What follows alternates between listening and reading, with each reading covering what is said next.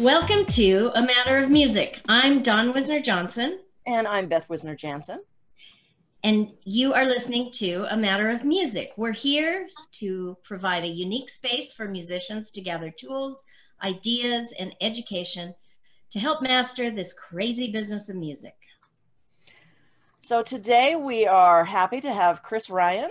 He is a composer, singer-songwriter. He has television placements, and we're going to go kind of into his journey through all of that. First, I'm going to give a very short bio of him. Full disclosure, he's my nephew. He's Don's son. That's me. So I don't know if that's the only reason he's here, but it was easy to get him to come. So Chris started playing guitar when he was, were you 12? I was 10, but 10? Okay. He asked. I got more serious probably when I was like 11 or 12. You were pretty serious I remember you like fell asleep with the thing in your hand, but about 12 you started really kind of focusing. Yeah. I was always into it from 10 on. I remember when somebody showed me different tunings. When I discovered drop D, I like played guitar for a year straight, like every day, because I was like, oh, now I know how to make my guitar sound like the things I listen to. I think I remember coming over to your house and you were like, Beth. Yep. Yeah, that was pretty cool. Mm-hmm. Yeah, so he taught himself to play guitar by listening, by figuring that kind of stuff out, hanging around musicians, all sorts of things, YouTube and stuff like that. And he also taught himself to play drums. And when he was 15, he got asked by a hardcore band. A local band. That one right there. To play bass on their U.S. tour. He didn't know how to play bass. The band that was before Sleeping Giant. Oh, it was. A lot of the members came from there. That's right. I always think it was Sleeping Giant. It was Death Star. Death Star. Yep. And they got sued for the name. Yeah, because they put those X's there. X Death Star.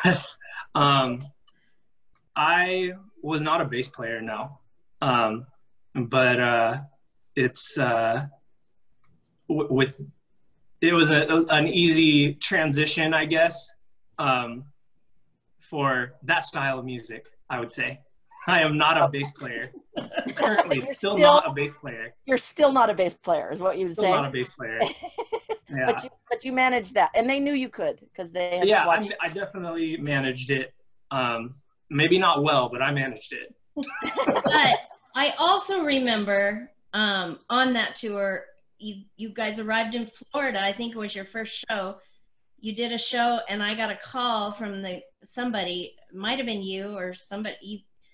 They weren't happy with how the fill-in drummer was doing, and you said, "I'm playing drums tonight for the show." Well, I'll try to make this story quick. We had a fill-in drummer who was meeting us out there.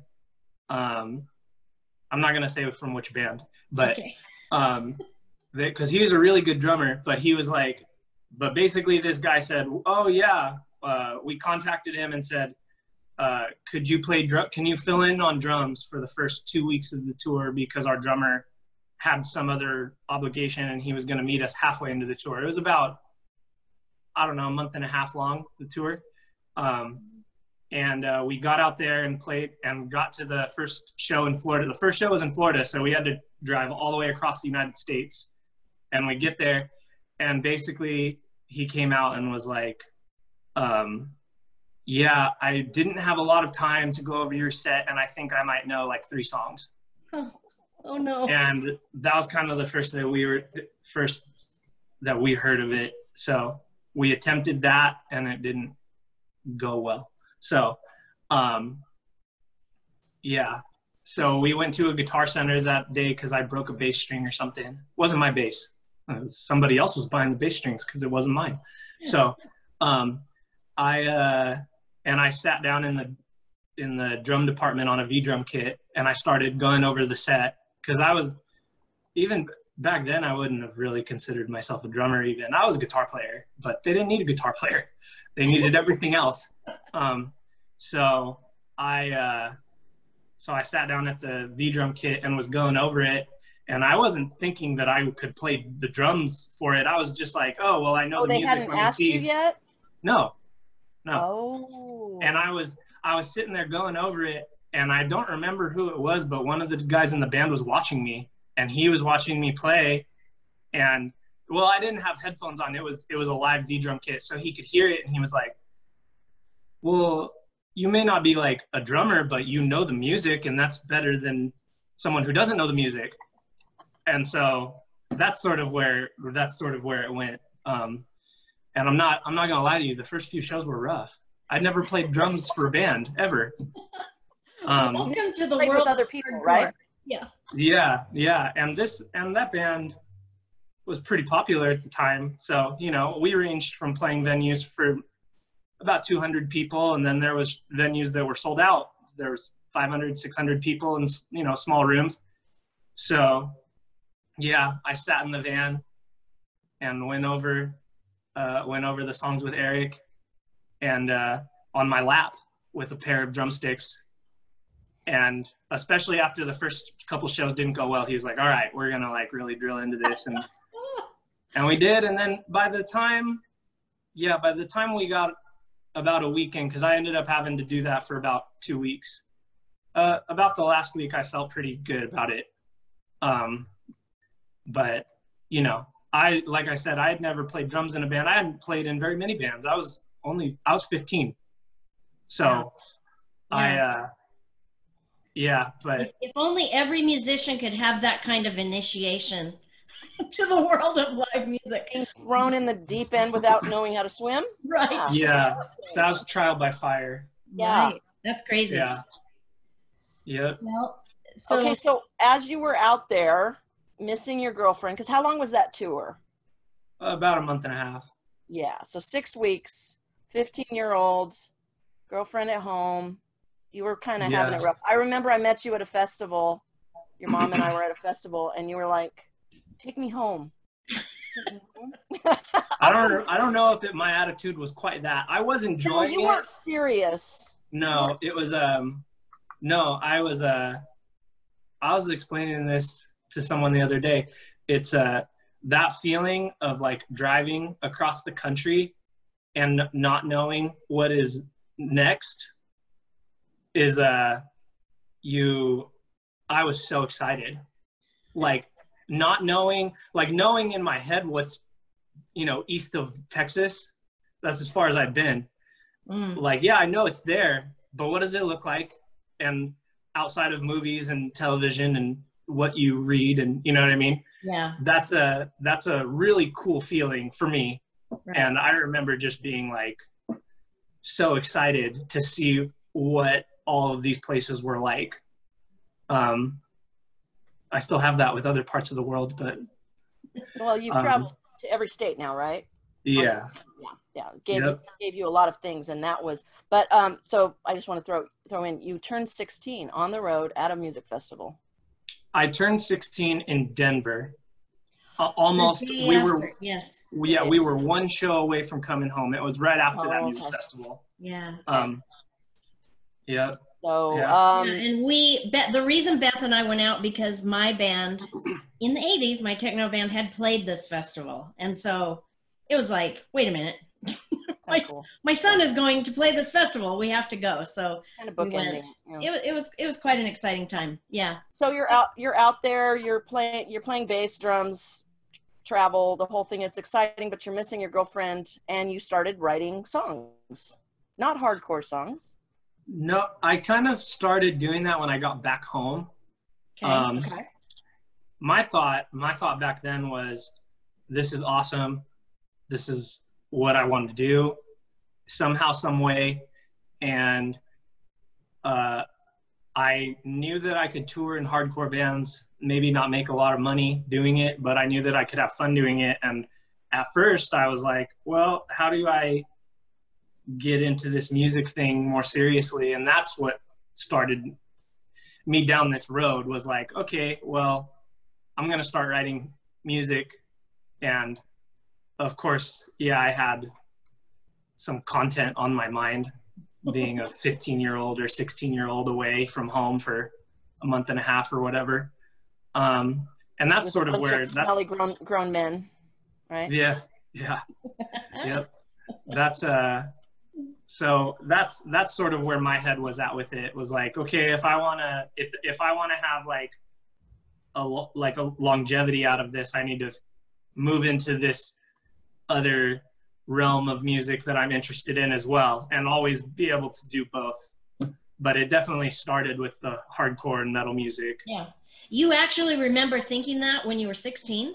Yes. He's smarter than I don't know how you did it, Don, but he's I don't think I was thinking that way at 16, but yeah. Okay. No, I remember thinking that for sure. Nice. Okay. Well, it worked out, because Yeah. here you are. By 16, you were writing. You started writing more songs. Your mom and I heard them, and I think you had, what was your first EP about? Was it 5 or 6 songs? 5 or 6. Yeah, I'd have to go look. We helped Chris get with the producer and do his first EP at 16. Mm-hmm. And yeah, so then you had some stuff under your belt. You had some stuff recorded, and then so what did you do at that point? What were you performing? What were you? I mean, yeah, you said you wanted to do this to make a living. What were you thinking in your head, and what did you do from there? Well, first off, I'll say yes, I wanted to perform. I obviously was performing before I recorded anything. Just started with open mics and stuff. And I remember the first time that I did an open mic, a bunch of friends came, and man, I think that probably that music festival Cornerstone was the most people I had played in front of. There's probably like 1,000 people at our set, and playing an acoustic set in front of 20 people was the most terrifying thing that I had ever done. For sure. Of your own original music. Yes. Yeah, it was so much easier to get on stage with a band where your music is loud, people are moving around. I remember I walked away from that first show going, do they like it? How do I know?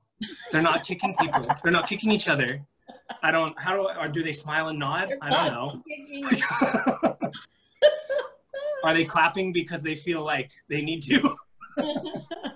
I don't know. Yeah. Performing alone can be terrifying, can it? Yeah. Yeah. Yep. So, okay. So then you decided something. That album was released. And it took a little while for that album to get released. Yeah, didn't it? Eventually. Yeah, because I think that its official release was that show at Best Buy 2009, but it had already been pressed right before that. But we considered that the release in 2009. Right. So yeah. Sorry, I keep interrupting. We the producer that we hired to do Chris's record had already he was someone who was writing for television that had started writing because him and I started a relationship, and he was in another band. But we should name him because a working relationship. We will probably interview him at some point, although he doesn't know. But Josh Auer, because I want you, Chris, to tell me, because you've alluded to it sometimes. How hard did Josh push you? It was. I mean, if I would look back on it, I'd probably say like not super hard. But from my perception of it, I was not a professional yet. And so going into the studio with a professional was hard, because you think that you have practiced and you think that you're good, and then the first time you go to record something in a professional setting, you're just like, oh my God, I suck. I'm horrible. I can't play guitar. I can't sing. I remember driving back with you on a few of those sessions. I just had to really give him a pep talk, because and it wasn't Josh, and it was really good. You've told me you're so glad he pushed you. Oh yeah, no, it was invaluable, and he helped with like other producers that I worked with. That I haven't worked with a large amount of producers, but like even with future hardcore bands that I was in, that I got used to the producers being hard on me. you know, if a drum track wasn't right, I was like, okay, like, you know, I responded better to that actually than somebody trying to like tiptoe around it and, you know, trying to make it sound better than it is. Right. Yeah. Yeah. Josh was very key in that first record. So yeah, I remember driving home from Orange County and like passing out because I was so exhausted, which I don't normally do. Don't fall asleep in cars You unless weren't I'm driving when you passed out. I just want to make that perfectly clear. No. I was I was like 16 or 17. She was driving me down there to do that. Yeah. Back then. Okay, so your EP's done, and then what's your next step? What'd you do from there? Back then, Best Buy was doing this like artist, I don't know what you would call it. They were doing like like a local artist spotlight promotion thing. They had like a little mini Guitar Center kind of in there. Yeah. And this guy was handing out flyers for local stuff, and I took one, and I had an album in the car, and I don't remember if I was with my mom or not. Yes. But I was like, oh, well, I'll take this, and you can I'll give you I have an EP, and it was wrapped in everything. So I gave it to him, and he was like, oh, this looks like professional or whatever. I was like, yeah, just let me know what you think. Because I was supposed to contact him, but I kind of didn't want to contact him unless he liked it. And about a day later, he called me or emailed me and was like, oh my gosh, this is great. Like, I would love for you to do, like, at first it was just to get the album in Best Buy, but then he came up with the whole idea of having like a CD release show for it and doing that whole thing. So that was all his idea, which was cool. We got like a pretty good amount of people out to that level. I believe I was telling that story on another time. We Take Two Productions ended up doing the first show there with you, and it was kind of cool. We're telling that story, I think, because that's how we ended up managing another band. A bunch of them came and they were like, hey, can you help us too? So, you know, that was, but yeah, I had forgotten, Chris, that you went back in with your CD. It was really fun because of I got to have like a bunch of friends come out, and there was like a formal place to like do a release for the album, but it was kind of funny, people going in to like buy a toaster and there's like a show going on in the middle of the floor. Yeah. Yeah. So the EP, what happened Beth and I were beginning to shop music out. We did a deal with ABC Television for some music, and yours was in there along with another artist that we had recorded. Beth and I. We had probably, what, Don, 15 artists at ABC Television. And the two young artists that we produced the records for were our first placements. Chris was our very first placement. He was. And nobody knew that he was Don's son. No, I had been working on and off at ABC. I wasn't at the time, but none of the Music Soups knew because our last names, he was going by Chris Ryan, so they didn't know. We were undercover, but that was nice to get the first placement with Chris. So what happened after that, Chris? I was focusing on playing shows back then, doing as much local stuff. I had like a little band that I played with at that point. I had a bass player and a guitar player and drummer. Yeah, so that was that's kind of what I was focusing on. We went on shifted? What shifted? What shifted for you? What did you, because you ended up trying to get into the library at ABC that had. What in your brain, because before when you were 15 you had I need to do something in order to keep doing this. So was there something? Well, back then I thought that having like a solo career would be the way to do it and try to like grow that. I'd seen, you know, examples of that back then on MySpace and people putting music up, and that's what I was obsessed with, like all the way until MySpace kind of went away, was getting plays and how many you get a day and posting things like often, you know. I was a lot better at marketing back then. MySpace. I miss MySpace. Yeah. It was simple. It was very simple. But yeah, we did one tour out to a music festival in Illinois and then back. And then I got back, and pretty much probably only a year later, because that was all 2009, 2010 or 11, I was thinking, well, back up. My mom had been working at this music library, ABC Music Library, right? ABC Television, yes. Yeah. So I had started to think like, well, that'd be cool if I could get music into that library. So I submitted some songs. After your mom had left already. Yeah, I had left there. Oh yeah, she had left in 2007. Otherwise, right? you would have been in. Yeah. Yeah. I left. You left in 2007, right? I did. Okay. And I think it was, yeah. So about 3 years later. So the first time I submitted something was probably 2010. And I submitted a couple songs, and I got emails back that were kind of like, oh, this is cute. That's cool, I guess. Keep going, you know, basically like, oh, you're progressing, like kind of like a pat on the back, which was good, but no like, oh, would you like to sell this song or write for us or anything like that? Also, the director there had known you since you were kid. Since I was little. So she had that idea of you in your head too. Yeah. So I sent a couple, and was hoping to get a response similar to that, like, oh, well, this is great or whatever, but it was more like, okay, like you're in the right direction. So I wrote a song, and I didn't want to send this again. I didn't want to send this song again cold like I had. So I emailed the director and said, would it be possible if I could have a meeting with you? And she said yes.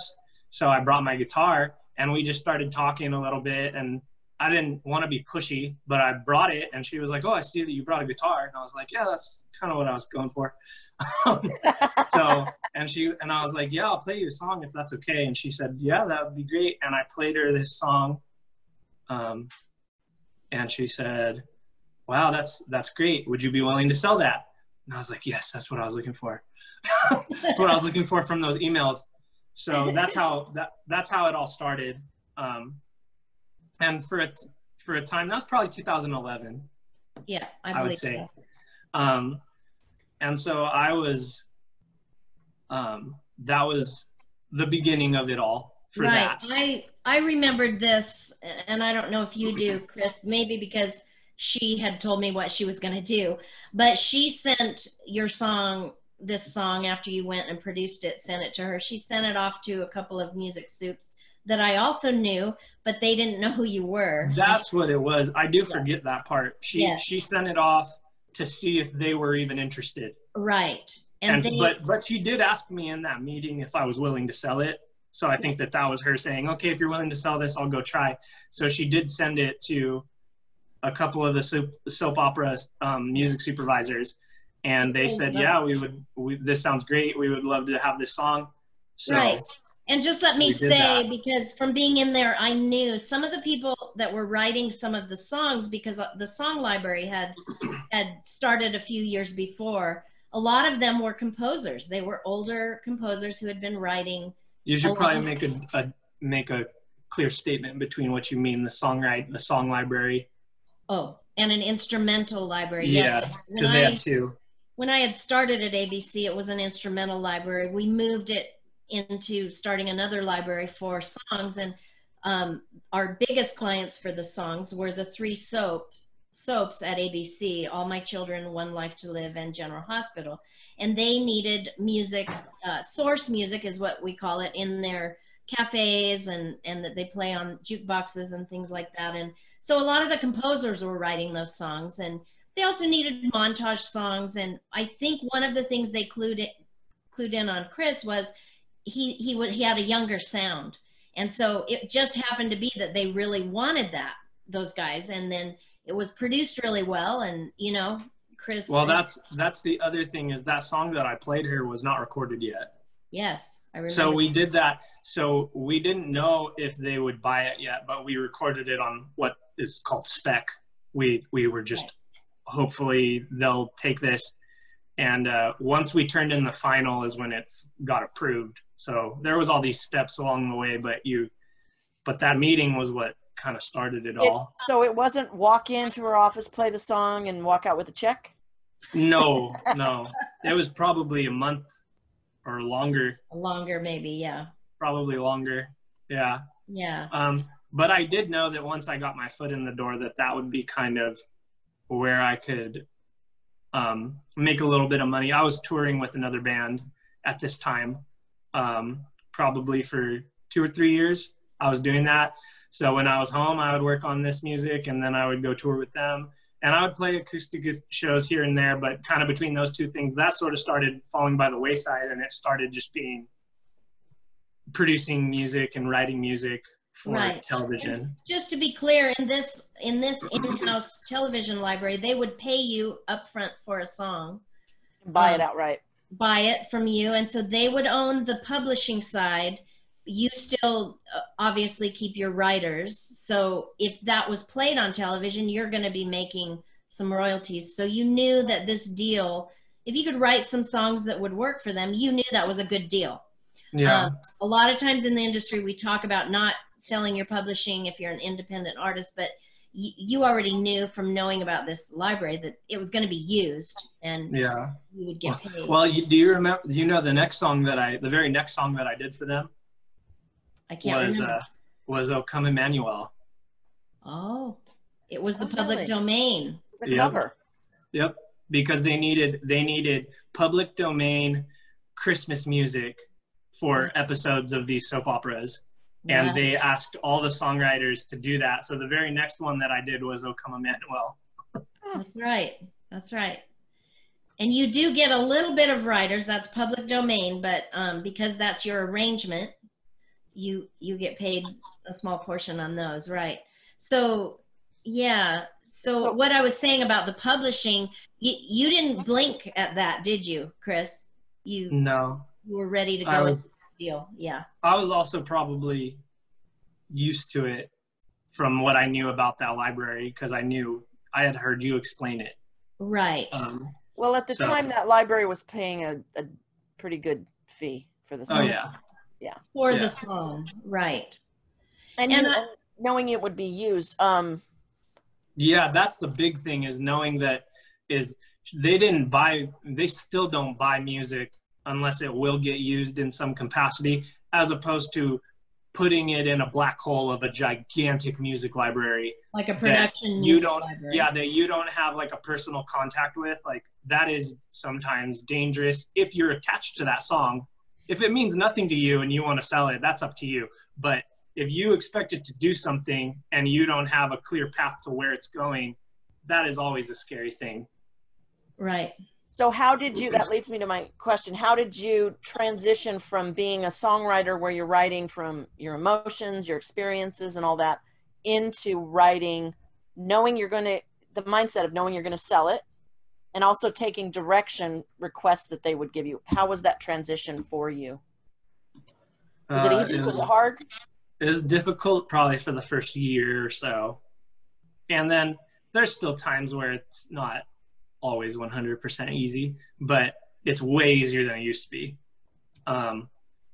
And yeah, you got used to that process. Yeah, I look at writing lyrics for something that I know I want to keep very differently than how I look at writing lyrics for something for television. Speaking of that, yeah, what is it? What kind of lyrics did they want? It's so hard to explain, kind of, but it's like vague, not super directed, like conveying a emotion, but one that could almost be like, could go lots of ways. It's strange when you're writing for something that's like one that they want to use this song for a lot of different things. So you don't want the lyrics to point you hard in any one direction unless they ask specifically for that, which does happen sometimes. Because it's background music a lot of times. And it's And a lot of music supervisors, from what I've seen and who I've worked with, they like the music to tell kind of what's going on. So if it's super pointed, yeah, they like that type of stuff in movies and certain shows, but then television shows, right? Yeah. Might really want a lyric to point to something, but with what you were doing, you were writing more for the background, and they wanted to use that over and over, which actually made more sense for you financially, right? Yeah. It could be used, over and over. So how does that make more sense? What's the difference between, if you write something and they use it as a theme for a couple, or they use it very specifically versus background? It can go either way. If that theme for that couple goes on for a long time and it got paid more because it was so much more prominent, or it was played over a montage, that pays different rate. Mm-hmm. So you make more money off of that. So if it goes on for a long time, you're making good money. But once that storyline with that couple ends, they will probably never play that song again. Or if they do, it'll be a long time. In that specific show, right. Yeah. So then you've lost the revenue from that song being played in the background for 5 years. Right. And they can put it in this library specifically, which is, is a network. The network owns it. They can put a hold on that song so other people can't use it. Yes.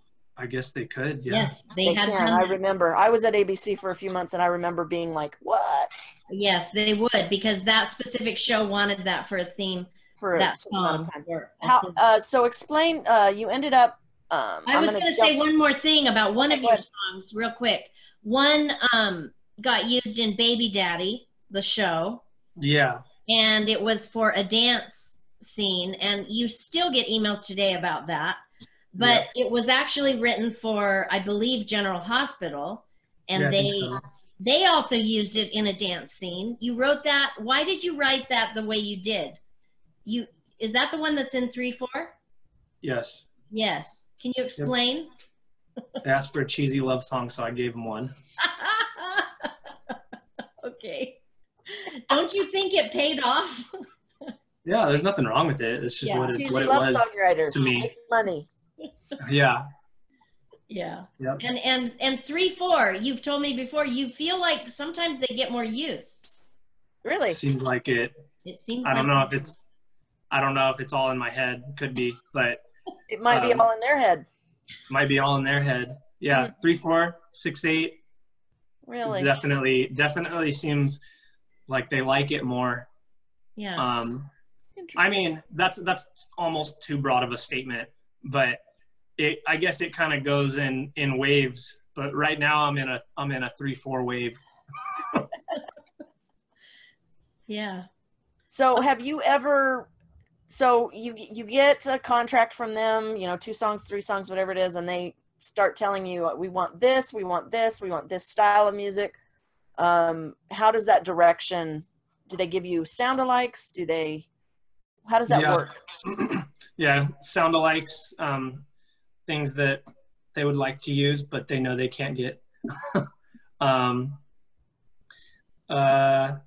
Yeah, sometimes like in a brief, they'll tell you, I've seen briefs that say no love songs, no happy lyrics, or energetic, hyper, or what's the probably the most used word in a music brief is ethereal.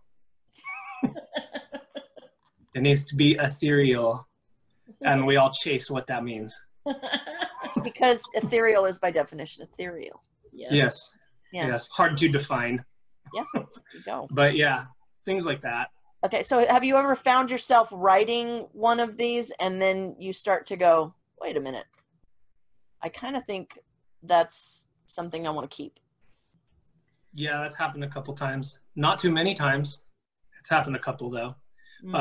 There's even times where it's not like I think that the song I'm writing is this big genius thing that I can't sell. It's more, I'll listen to it and go, wow, that kind of sounds like bands that I listened to when I grew up. I don't know if that'll get the most use that's another part of it, is like, I'll probably enjoy to keep that for myself more than it will monetarily benefit me if I sell it. So what's the point? You know what I mean? Right. There's a lot of times, to be honest, it does kind of end up being that more than anything else. Is like, you know, I grew up in the hardcore pop punk, whatever, emo scene. So when I start getting too far into like a band that I listen to a lot, and I go, oh, that sounds like a band that I listen to, I'm like, that's not what they asked me for. Like, that's when your artist creeps back in a little bit. Yeah. And I'm just like, yeah, I'll enjoy owning this probably more than they'll enjoy putting this in the background of a show. Probably won't get used a super lot, you know? Right. Okay, so then they started asking you to write cues, not songs. Yeah. How did that, what was that experience like for you? Was that a good thing? I liked it. Instrumental cues? Yeah. Yes. I liked doing instrumentals. I don't do very many of them these days, but it was fun for me to not have to write lyrics sometimes, and to be able to, now the producer I was working with might have a different answer to this, which you could interview him too. But I liked the instrumentals because it was nice to try to get all of the emotion out of just the music sometimes and not have to write lyrics. And I could get into the studio and mess around with chord progressions, and we could start a song like that and kind of build it. A song, at least the types of songs that we were writing, don't really go like that. I need to have a finished song before I get in there, pretty much.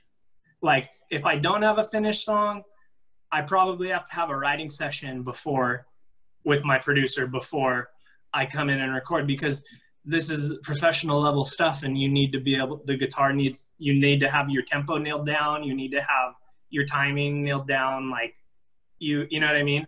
Yeah. It flows so much better when you know that we're recording this at a professional level. So let's get everything nailed down. With instrumentals, it's just a little bit different because it's 3 or 4 different segments, and you can kind of write it and get it going. You know, not all of the instrumentals had live drums on them. Most of them didn't. A lot of it was like pads, like keyboard pads, and there would be some type of like lead instrument. And it was kind of cool to get experience doing that. It was nice to do something different. I see. Is it hard to convey an emotion through an instrumental, or do you find you can figure that out? I don't think it is. You don't? Okay. No. Yeah. It seems to me that might be more difficult, but well, again, if they want you to be kind of ethereal, yeah, that might be easier without lyrics, right? To me, I mean, you know, it's not nearly as simple as this, but you know, you have these chord progressions in your head where you go, oh, that's a sad chord progression. I mean, we can just all point that out just intuitively. I mean, even people that aren't super, you know, musically minded can be, oh, that sounds happy. Oh, that sounds sad.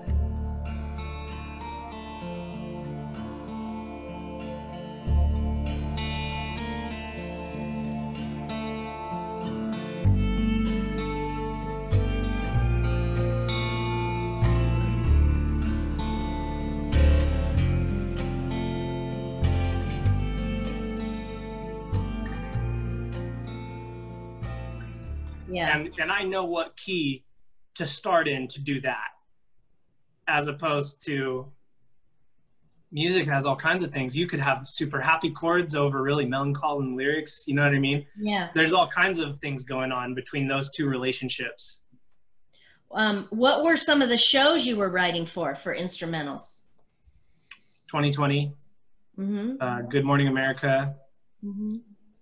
Those were the 2 big ones. Right. What would you do? The Chew, What Would You Do? Yeah. So are when you're writing these and you get your, you know, contract, and then the music soups or the editors and things are giving you, you know, suggestions and things, like, how did that go with the back and forth between when you're giving them the first, not draft, when you're giving them the first mix of it? Yeah. How did that go? Yeah, that went well. It's different with everyone. Some people, you kind of know that you're going to go back and forth a couple times because they're particular, and there will be like an instrument in the track, usually in the background, where they go, oh, can you replace that with something else? Or sometimes the notes are as minor as like, oh, can you turn down the snare, and then we're good. But yeah, we definitely had things go back and forth. That sometimes it was add something. A lot of times it was less add something and more take things away. So. And did you kind of figure out the what they were going to do before you did this for several years with them, so. Yeah, after a while you start to know what to not put in songs for certain people and what to add for certain people, what they're looking for, an instrument that they're listening for or not listening for. So yeah, you definitely learn people a little bit more. And did you ever know you're going to get a certain note from somebody, so you go ahead and put what they're going to ask you to remove, or you know what I mean? You leave something out or you add something in for them to, did you figure that out? Yes. Yes. We're laughing because we know you did that. You told us before. Yeah. So, I just like the fact that you played the game. So know they're going to say the snare's too loud, so you just you pump it up a little bit, and you'll know, okay, we're going to take it down. Well, certain people, and I would never name a name. Yeah. Certain people, I feel like they almost never will take something on the first go. They have to have a note for it. So why not give them the note of the thing that I know they will say, as opposed to fixing that and then getting another note. Right. Because some people will just want to put their flavor on it. Right. And maybe that's their flavor. Yeah. So what's the timing as far as from the time you get the brief, what they're looking for? What was the timing? Now the library has changed. Yeah. So it's kind of morphed. It doesn't pay as well up front, but there's some things. The simple answer is as soon as possible. The more complicated answer. These days, about how fast is it for you? How does that go? I can turn out like comfortably a song a week. And then we've had songs where we're doing about 2 a week. That's a little bit faster, but it's possible with if it's thought out well and the song is written and done. Right. Can you divulge any production help with how you've done over the years? I know at one point they were paying pretty good, so you could send out, we all have some friends in Nashville who are really good at what they do. So you'd send some songs out for production after you got it to a point, right? Yeah. And these days you're not doing that as much. You might do the drums in-house and do it yourself. The pay for the song has gone down, came down on that, but we do all kinds of things with drums. We'll program drums. We'll use old drums. We edit them. We move them around. I mean, anything that you can imagine, we've done. Right. For time and money. So, when you have a little bit of stuff like that to work with, you have a good drum program, and you don't let the tediousness of programming drums get to you, you can get it done. Yeah. Yeah. Hey, speaking of money, like what kind of money would you make if you had like a minute? Can you even divulge at all? If you had a minute of a song on played? Yeah, on a placement on national. For 100% of the writers? Pardon? For 100% of the writers? Maybe for 100%. Yeah, what would a minute be? Maybe. Daytime or probably be like $500, right? I think so. Something around there. 5 to 7. Pardon? Yeah. Prime time. Prime time would be more. A little bit more. Maybe like 7, 8. I don't know. Right. It's so different. The scale that they use to track all, to like determine what all that's worth is so complicated. Nobody that can I figure it really out. don't know. I don't think they know what it is, honestly. And yeah, and if you guys can crack the code on that one, you might get a Nobel Prize. I tried. Yes, tried to crack that. I'm not that smart though. I tried to do Smart one too. when I was at ABC and I had access to all the songwriters that we had there. I was thrilled when I found a song that was on CSAC, BMI, and ASCAP. In other words, there were three writers that split it evenly. Evenly, right? So I could go look at who was getting paid what. So I've tried to kind of figure out their system and if somebody listening to this has information that I don't have on this, I would love a correction. But from what I understood, there is some type of credit system with music as well. So that determines what the royalty is paid as well. Is that with ASCAP or BMI, Don, or is it both? I don't remember. Because he used to be with ASCAP, now he's with BMI. There is a credit system where the more it's played, the more it's worth.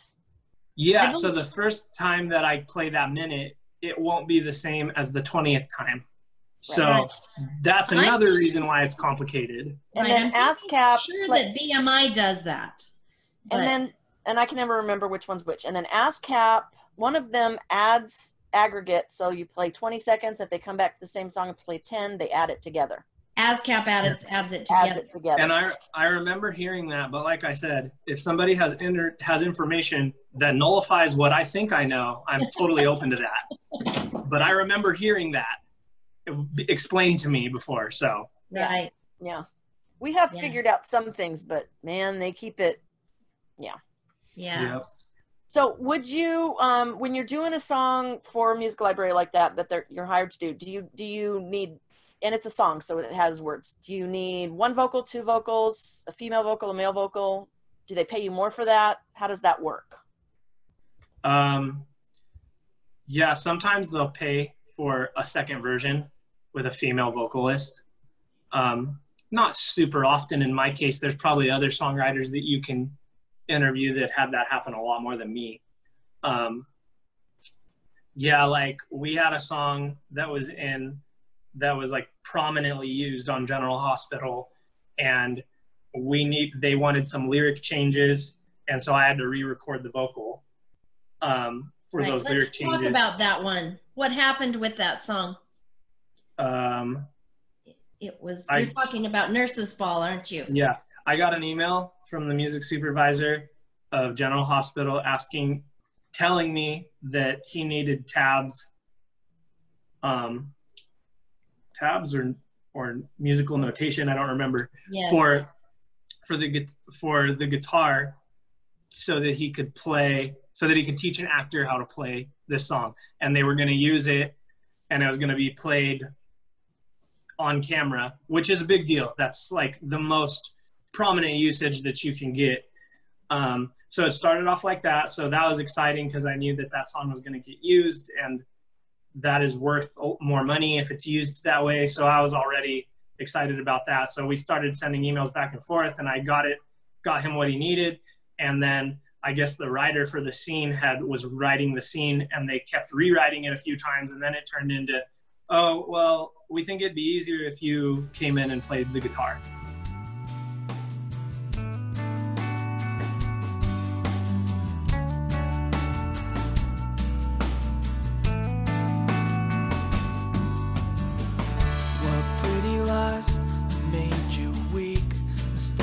For the strength you seek, with heavy burden life seems bleak. I hope that you can see what tired eyes made hazy. Is it clearer lately? This could be just what I need. This changes everything. Can't sleep, there's too much on my mind. Just think there's a safer place to find. I can't tell you what's to come. I can tell you one thing. can't sleep, there's too much on my mind. Just think there's a safer place to find. I can't tell you what's to come. I can tell you one thing. I can tell you one thing.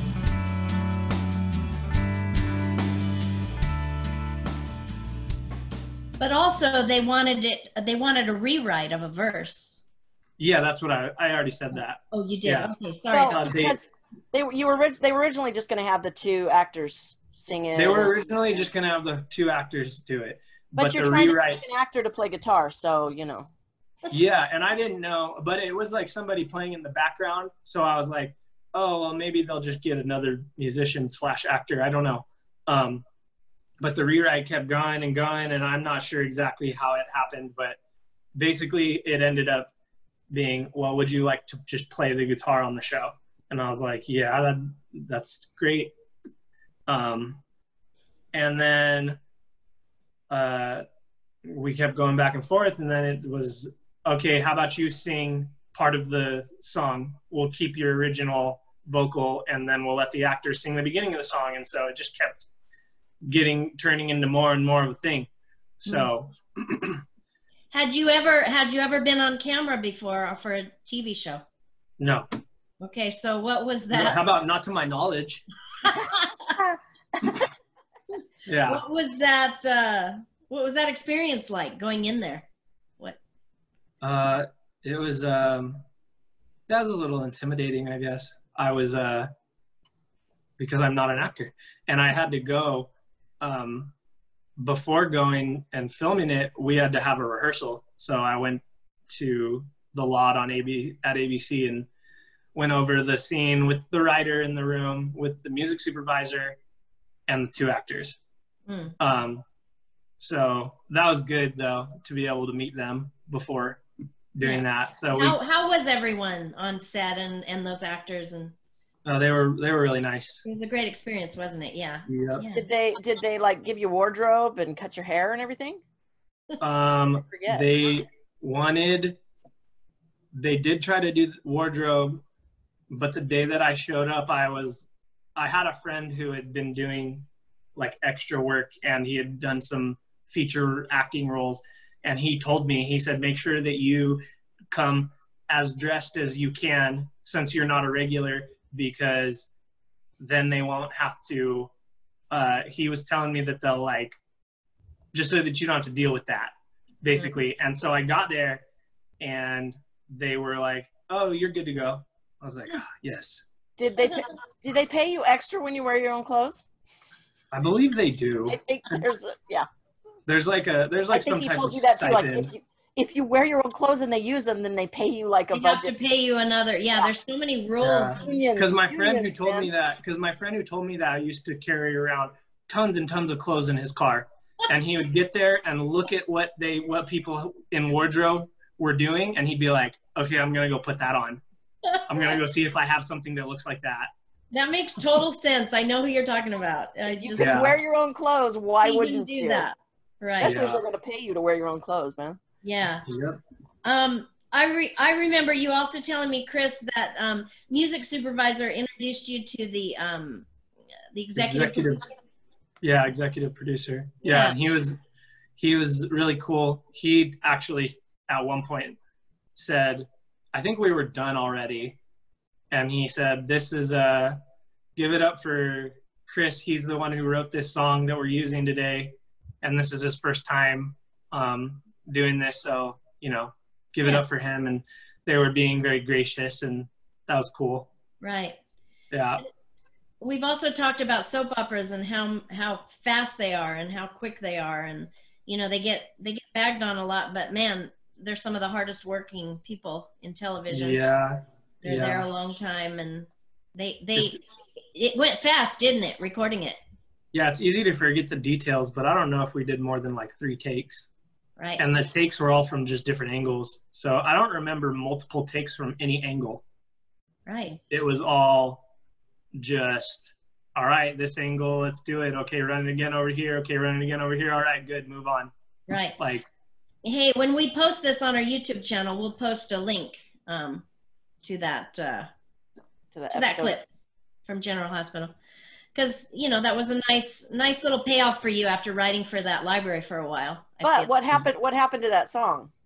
Has it ever been used again? Wow, that's a good question. I'd really have to go look. Probably not on General Hospital. Yeah. Probably not on General Hospital. Right. Unless they've, for some reason, had to reference back to that moment, which could happen, but probably won't. Right. Yeah. Yeah. So you're currently writing for General Hospital still here and there, and what are your goals here? What else are you doing right now? Trying to get music as many places as I can, always. Yeah. Mm-hmm. Yep. Trying to write more, have some personal stuff, I guess, to be able to shop out. Yeah, those are my goals. Right. And how, from that 16-year-old to looking now, how do you feel about being in the music business? I don't know your answer. I don't know my answer. You don't? Okay. No. It's a hard business, isn't it? It can be, but it's rewarding. It is rewarding. To be able to do something, and I just want to make it clear, I don't make a lot of money. I don't. However, on very little money, and yeah. he's purposeful in what he does. However, I have told people over and over again that I'm happy. It's better to make little money as something that you like to do, for me personally, than to make more and be miserable. Which, I mean, that's sort of, I feel like that statement is unfair in a way, because it's like too much of one thing or the other. It's like too black and white, but there's a lot of people that don't like what they do. And I'm not one of them. Any struggle that I have within how I make money is not a big struggle, because I'm doing something that I like. Even if I get frustrated with it or whatever, it's easier to take those types of frustrations when you're doing something that you know that you like and something that you've always wanted to do. And to make any amount of money from music, I would consider myself lucky. And because there's people who would love to be making even half of what I make. You know what I mean? So you just gotta like always kind of remember that. Right. And do you feel, I know I feel this way, we all have different views of the music industry, but don't you feel that even a few years ago we were wondering what opportunities would be there, but look at all of the content now going out in the world with Hulu and Netflix and digital. I mean, do you feel that there's a lot more content right now for music? Yes. You see that happening? Yeah. Yeah. Yeah, to me, I feel like money lost, and I think me and Beth probably differ on this in some way, which is okay, but I feel like money lost has to appear somewhere. You know what I mean? At some point.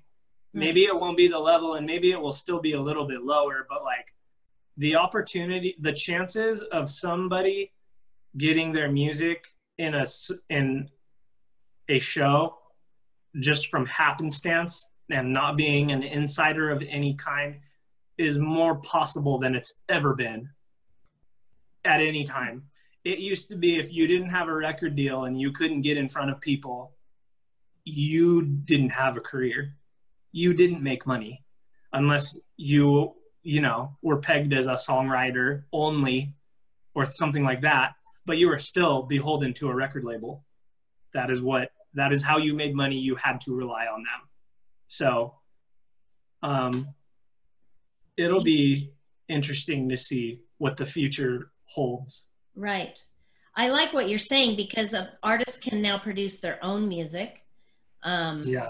They can do this, you can find a good producer. If you're a songwriter, you can, not everybody likes networking, but even now in the age we're in lately, there's so many Zooms happening. People are out there networking, and you can find other people that want to do what you want to do. And I think that's good advice, Chris. I feel like you're right about it's one of the better times for independent artists. Well, there's like a lot of there's a few like rap groups, like artists that are huge right now, and they met over the internet. They met because they all had a common interest, and like they would all meet up and like go live in a house together, and they met on the internet. They didn't meet in their own city, right, and then decide to do that. Of a really scary movie.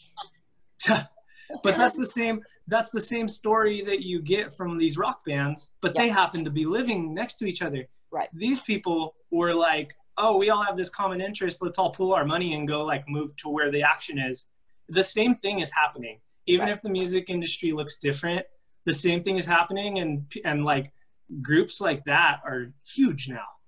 Right. From saying, hey, we're going to sit here and pool all our resources and like artistically like bounce stuff off of each other. Right. And like, so that type of stuff is still not gone. But I do think that if you grew up, that if you came up in a time that looked different than this, it's super discouraging to look at. Well, when you and I disagree, it's usually over the perceived value of art. Yeah. That's where I find it a little disheartening because, yes, I grow up and you pay for something that, you value. It's disheartening for sure. I just wonder if there's a way to look at it completely different where people are still making money. That's all. When Chance the Rapper came out and started giving his stuff for free, I'm like, what are you doing? Well, I'm not signing with the record company. I'm going to do this my way. And he did. There's 1,000 different ways to do something. And you have to decide, like you did at 15, you decided what your goal was. You didn't know exactly what that was going to be, but you have taken steps to make the life you want be the life you have. And that doesn't mean you have, somebody might see that grand piano behind you and think, well, he's not living too shabbily. That's not his. Holding it for a friend. Yeah. Chris definitely lives, he lives where he wants, he has that thing where he's like this, how much value does this have and how much is it worth for my time? And, that's something I see in your generation that is very valuable is you guys. But it does get better pretty much every year. So I can't complain about that. It gets better pretty much every year. Right. But that has to do with your hard work too. Yes. No, that's true. You've worked hard. Yeah. You've been persistent. Even now, you're trying to find other avenues and you're following those. And that's a lesson for anybody listening. And persistence, Beth and I always say, persistence is good. Be persistent even with me, because if I see an email every month, I'm going to know you're serious. And eventually I'm going to answer you. And, Chris was persistent. He sent the emails. He went in because he had an opportunity to do that. And, sometimes you feel like, I don't want to bother somebody, but if you want to be remembered and you want to get in, you might need to kind of push a little bit. What's your advice on that, Christopher, as far as like annoying people and pushing in? I don't know. I mean, I feel the same way still. I mean, but you do have to just push through it, and you need to ask direct questions. And I remember, let me remind you. It gets easier. Yeah. It does. There were a few times when you weren't getting contracts from ABC, and I remember you trying to get a meeting and you got it and you went in and you walked out and you said, okay, I got 6 songs. That was something you knew, I have to go do this. And whether you wanted to or not, you did it and it paid off, right? Yeah. Yeah. So it wasn't always easy. They weren't just continuously knocking on the door. You had to work at that. No, well, I can say that, especially if you're already working for someone, you need to ask what you need from them and ask if there's anything that you can do, and ask if there's something else I can try. And those types of things are important. is there, because people aren't just going to come up with opportunities for you. You have to preemptively ask, hey, like, I know I haven't done this, but can I try this? And like, that can open up a whole nother door if you nail it. But no matter what, you always like have to prove yourself. Well, you also, in a contract, you do stuff on spec and all the time. Yep. Especially, that happened with ABC multiple times, where it was something that they would say, oh, well, you haven't really ever done that style, so we're not going to pay you yet. So we would produce this whole song, write it, send it off, and just hope that they would buy it. And we got ones turned down, and we got ones not turned down. But as we went, we started getting less and less turned down. We started to realize why and how to conform to the other styles that we weren't comfortable with and things like that. You're saying we, so I want to bring up your producer again. You have a good relationship with a producer that you've worked with over the years, and you both have worked together so long that you kind of know what they need and what they want. So that's important too, isn't it? To make good relationships and keep those moving, and oh my gosh, yes. Find people that are like-minded and that can work with you. Yeah.